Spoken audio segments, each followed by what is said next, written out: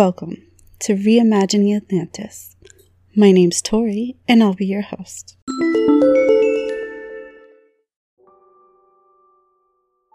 Hello, my friends. I know, it's been a while. We've had, the holidays and such. And I've just been so busy, I haven't even had 30 minutes to myself to be able to record. I gotta find a quiet, soulless place. Anyway, welcome back. And I'm still around. And I've been doing a ton of research during this time. You might actually be happy with these future episodes. I feel like I need to thank you each and every week. And I wonder how you're not tired of hearing my gratitude. Your support is what really drives me to continue to record. I've gone over just about every little bit of information that I have to continue on this legacy of my love for Atlantis. I do have still little tidbits here and there are some things I still want to go over, as well as I still want to record the Timaeus and Critias for you. Nonetheless, I still feel honored that you come back and listen to me. Thank you. Over this last month, I've reread the Critias and the Timaeus about 3 times as a practice run for you all. I recognized that I had some more mythology to explain before you could understand Plato as much as I could provide for you. This episode, I thought I would go over Phaethon and what the audience of Plato would have known. Plato talks about it briefly, but enough that I think you should know the story. If the words comet, meteor, or asteroid were not available, how would you describe a ball of fire coming down from the sky? I'm reminded of my youth on the story of Sodom and Gomorrah, and I've always thought that it was a meteor shower. The god rained sulfur and fire on Sodom and Gomorrah and all the plain and all the inhabitants of the cities and what grew on the ground. A general Google search of the Bronze Age meteor impact shows a scientific journal that in 1650 BCE a cosmic airburst destroyed Ta el Hammam, a Bronze Age city in southern Jordan Valley, northeast of the Dead Sea. Now, at this time, I do not think this event was the Phaethon event, but it does draw a specific vision in my head as to the description. Quote, "Then God rained sulfur and fire on Sodom and Gomorrah and all the plain and all the inhabitants of the cities and what grew on the ground." This does sound differently than how the Greeks described the Phaethon event, but we could easily see how the two could be related. In scarier news, I found that there is a comet that orbits Earth that is also named Phaethon, and it's terrifying. I suggest not looking that one up. It's just another way that Earth will die in another horrible manner. Anyway, on with my show. My sources, as always, are linked in my episode description.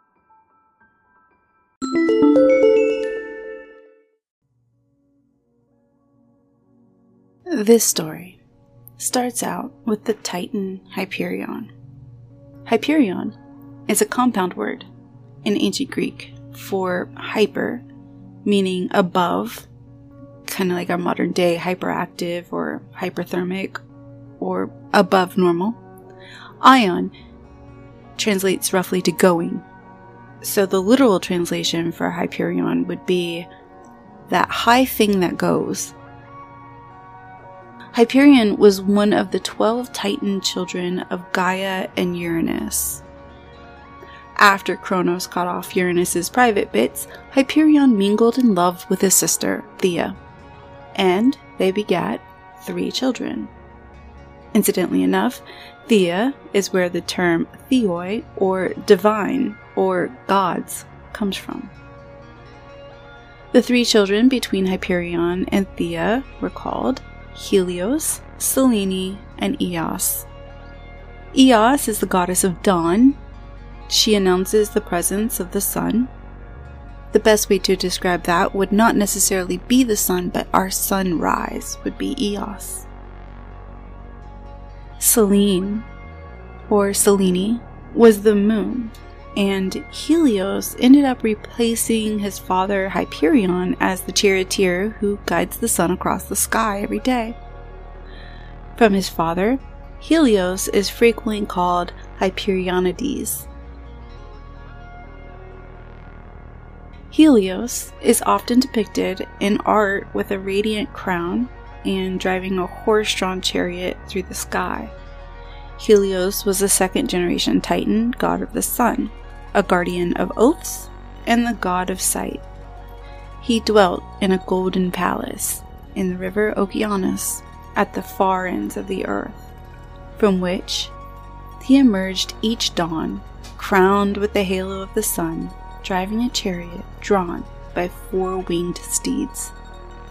When he reached the land of the Hesperides in the far west, he descended into a golden cup, which bore him through the north streams of Okeanos back to his rising place in the east. Helios was depicted as a handsome, usually beardless man, clothed in purple robes and crowned with the shining aura of the sun.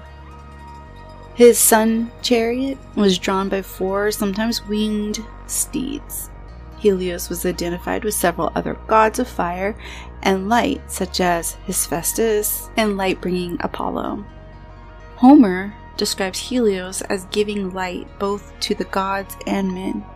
He rises in the east from Okeanos, not from the river, but from some lake or bog formed by Okeanos.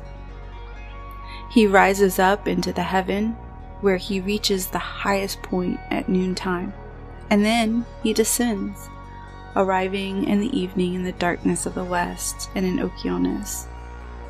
Homer speaks only of the gates of Helios in the west. Later, writers assign to him a second palace in the west and describe his horses as feeding upon the herbs growing in the island of the blessed. The horses and chariots with which Helios makes his daily career are not mentioned in the Iliad and the Odyssey, but first occur in the Homeric hymns on Helios. Helios is described, even in the Homeric poems, as the god who sees and hears everything. Owing to his omniscience, he was able to snitch to Hephaestus about Aphrodite's affair with Ares, and to reveal to Demeter that it was actually Hades who carried off her daughter. This idea of Helios knowing everything, which also contains the elements of his ethical and prophetic nature, seem to have been the cause of Helios being confounded and identified with Apollo, though they were originally quite distinct. And the identification was, in fact, never carried out completely, for no Greek poet ever made Apollo ride the chariot of Helios through the heavens, and among the Romans we find the idea only after the time of Virgil. The representations of Apollo with rays around his head to characterize him as the identical with the sun belong to the time of the Roman Empire. The island of Thrinacia, modern-day Sicily, was sacred to Helios, and he there had flocks of oxen and sheep, which consisted of 350 heads, which never increased nor decreased, and his flock were attended by his daughters Phaethusa and Lampetia. Later traditions ascribe him to flocks, and also the island of Erythrea. Erythrea means red, so the Red Island. And it may be remarked in general that sacred flocks, especially the oxen, concur in most places where the worship of Helios was established. Helios's primary city, to which he received honors, was Rhodes, where his statue, that of the great Helios, was said to be 108 feet high, approximately the height of the modern Statue of Liberty, from feet to crown. Sadly, though, that statue collapsed during the earthquake of 226 BCE, although parts of it were still preserved. In accordance with the oracle, the Rhodinians did not build it again. Since 2008, a series of as-yet unrealized proposals to build a new colossus at Rhodes harbors have been announced. although the actual location of the original monument remains disputed.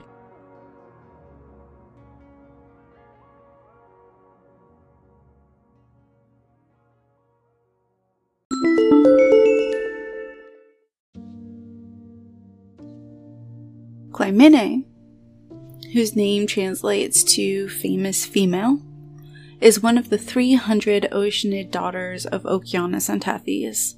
Clymene was married to Meropa, whose name means mankind, mortals, or dividing the voice, and he was an Ethiopian king.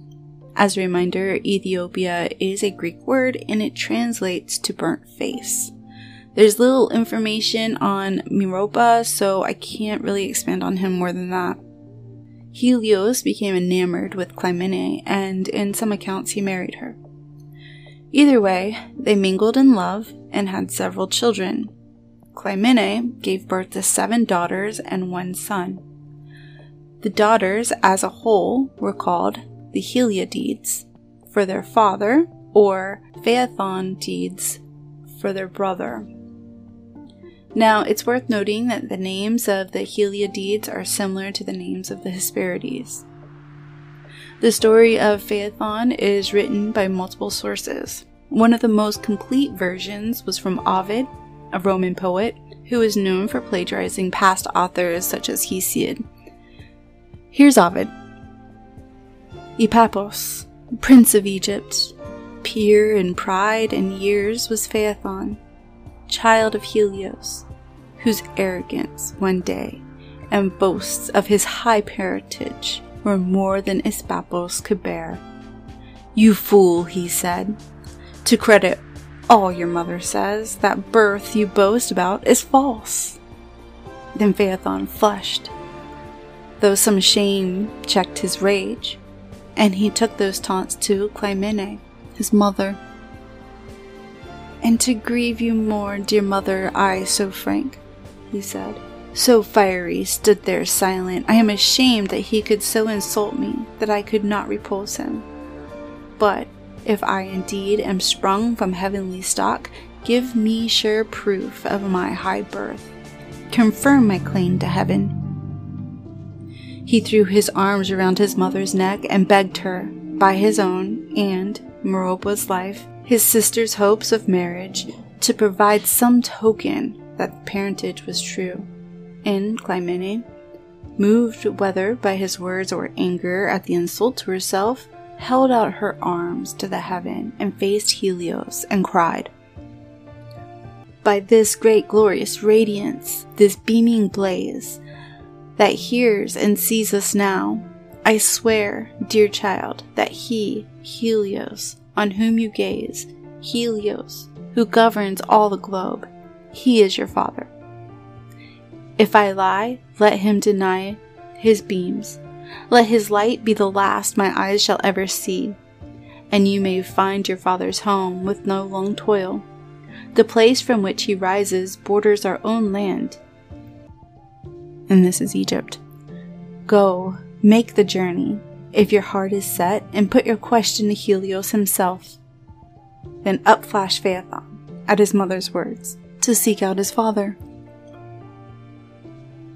Eventually, Phaethon finds Helios and asks him, "Helios, my father, if to use that name thou'st given me leave, and Clymene spoke truth and hides no guilt, give proof that all may know I am thy son indeed, and forever in the doubt that grieves me."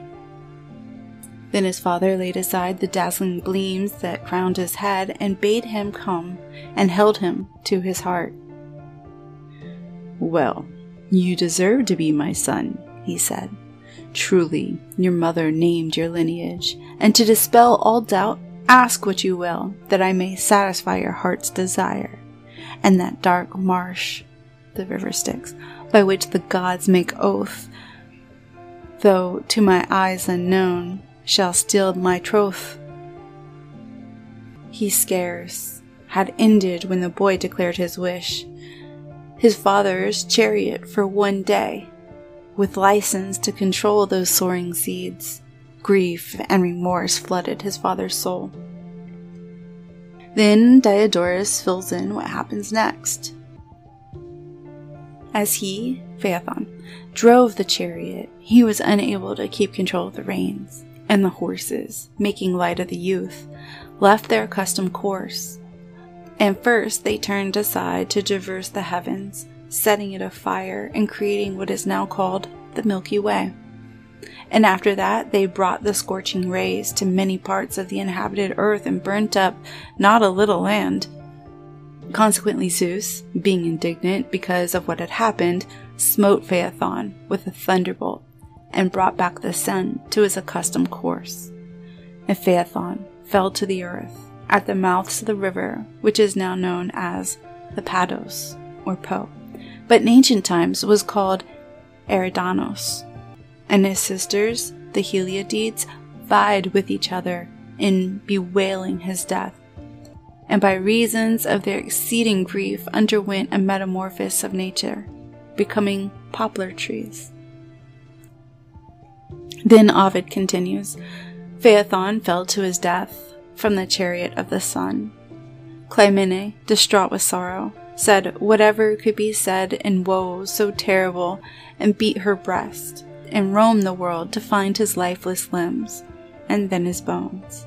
And found his bones at last buried beside a foreign river bank, and prostrate there she drenched in tears his name carved in marble, and hugged it to her breast.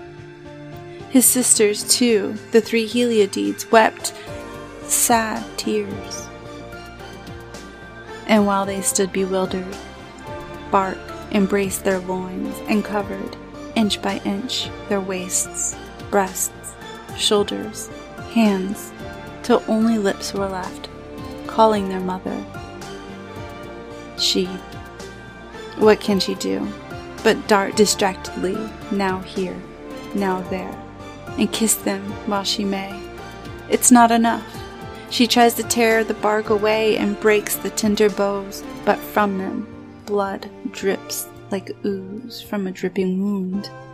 Stop, mother, stop! Each injured girl protests. I beg you, stop the tree, you terrors me, and now farewell. The barks lapped her last words. Helios, stricken with grief at his son's death, at first refused to resume his work of driving his chariot, but at the appeal of the other gods, including Zeus, returned to his task.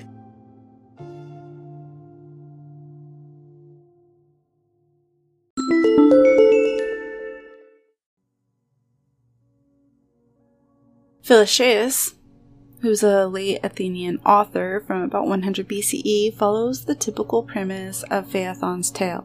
Son of Helios, who takes his father to drive his chariot and ends up burning Earth.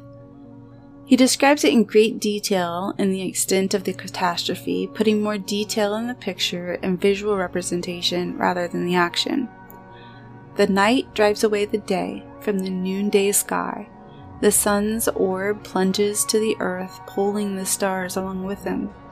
The seasons abandon their posts in fear, and the earth raises her hands in supplication as she burns. In the end, Phaethon falls from the chariot, himself on fire too, and dies. The Eridanus mourns him along with the Heliades. Some sources give a bit more detail and claim that the plains of Africa were scorched to desert and men charred black. Zeus, appalled by the destruction, smote the boy with the thunderbolt, hurling his flaming body to the waters of river Eridanos. The Eridanos was a mythical river, later identified with the Danube of northern Egypt and the Po of northern Italy. The name Eridanos translates to early burnt. According to Apollonius of Rhodes in his book Argonautica, while sailing up the Eridanus River on their way back, the Argonauts reached the outfall of the deep lake where Phaethon fell after he was struck with a lightning bolt. During the day, the crew of the Argo was tormented by the nauseating stench from Phaethon's corpse, still smoldering after all this time. And at night they had to listen to the lament of his sisters, now turned to poplar trees and shedding tears of amber. Listening to this story instantly puts an asteroid or meteor into my mind. While researching this episode, I watched some YouTube videos on meteor events, and the sky lights up like the sun, and people describe it commonly as a ball of fire. There was another event that happened at the turn of the 19th century, and it is termed the Tungsten event. Let's listen to some first-hand accounts. At breakfast time, I was sitting at the house at Vanavra Trading Post, approximately 65 kilometers or 40 miles south of the explosion. Facing north, I suddenly saw that directly to the north, over on Cole's Tungsten Road, the sky split in two, and fire appeared high and wide over the forest, as Sminoff showed about 50 degrees up. The split in the sky grew larger, and the entire northern side was covered with fire. At the moment, I became so hot that I couldn't bear it, as if my shirt was on fire. From the northern side, where the fire was, came strong heat. I wanted to tear off my shirt and throw it to the ground, but then the sky shut closed, and a strong thump sounded, and I was thrown a few meters. I lost my senses for a moment, but then my wife ran out and led me to the house. After that, such noise came, as if rocks were falling or cannons were firing. The earth shook, and when I was on the ground, I pressed my head down, fearing the rocks would smash it. When the sky opened up, hot wind raced between the houses, like from cannons, which left traces on the ground like pathways, and it damaged some crops. And later we saw many windows were shattered, and in the barn, a part of the iron lock snapped. We had a hut by the river with my brother, Chekharin. We were sleeping. Suddenly, we both woke up at the same time. Somebody had shoved us. We heard whistling and felt a strong wind. Cherokee said, "Can you hear all those birds flying overhead?" We were both in the hut, couldn't see what was going on outside. Suddenly I got shoved again, this time hard. I fell into the fire. I got scared.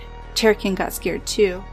We started crying out for our father, mother, brother, but no one answered. There was noise beyond the hut.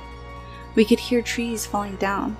Chekharin and I got out of our sleeping bags, and we wanted to run out, but then the thunder struck. This was the first thunder. The earth began to move and rock. The wind hit our hut and knocked it over. My body was pushed down by sticks, but my head was in the clear. Then I saw a wonder. Trees were falling. The branches were on fire. It became mighty bright. How can I say this? As if there were a second sun. My eyes were hurting. I even closed them. It was like what the Russians call lightning. And immediately there was a loud thunderclap. This was the second thunder. The morning was sunny and there were no clouds. Our sun was shining brightly as usual, and suddenly there came a second one. Cherokee and I had some difficulty getting out from under the remains of our hut. Then we saw that above, but in a different place, there was another flash, and a loud thunder came. This was the third thunder strike. Wind came again, knocked us off our feet, struck the fallen trees. We looked at the fallen trees, watched the treetops get snapped off, watched the fires. Suddenly Cherokee yelled, "Look up!" and pointed with his hand. I looked and saw that there was another flash, and it made another thunder, but the noise was less than before. This was the fourth strike, like normal thunder. Now I remember well there was also one more thunder strike, but it was small and somewhere far away, where the sun goes to sleep. Your guess is as good as mine, but personally I think Phaethon was a meteor impact event. What about you?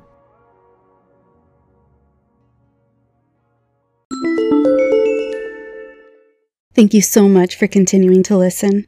Your support means everything to me. If you want to help make this podcast grow, please subscribe and tell just one other person about this podcast today. We are each our own hero in this story we call life. That means one person has the power to change everything.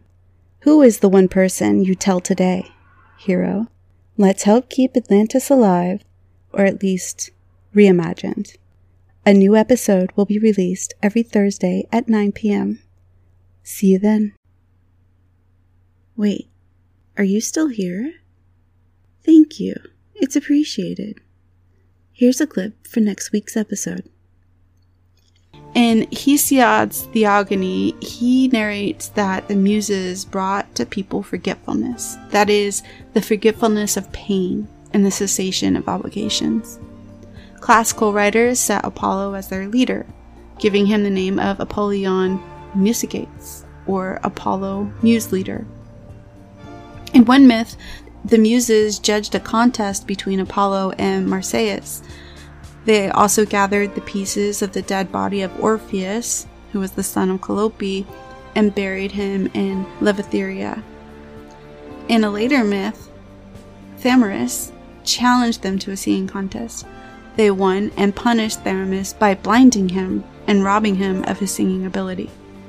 According to a myth from Ovid's Metamorphoses, alluding to the connection of Pateria with the Muses, Pyrrhus, the king of Macedon, had 9 daughters he named after the 9 Muses, believing that their skills were a great match to the Muses.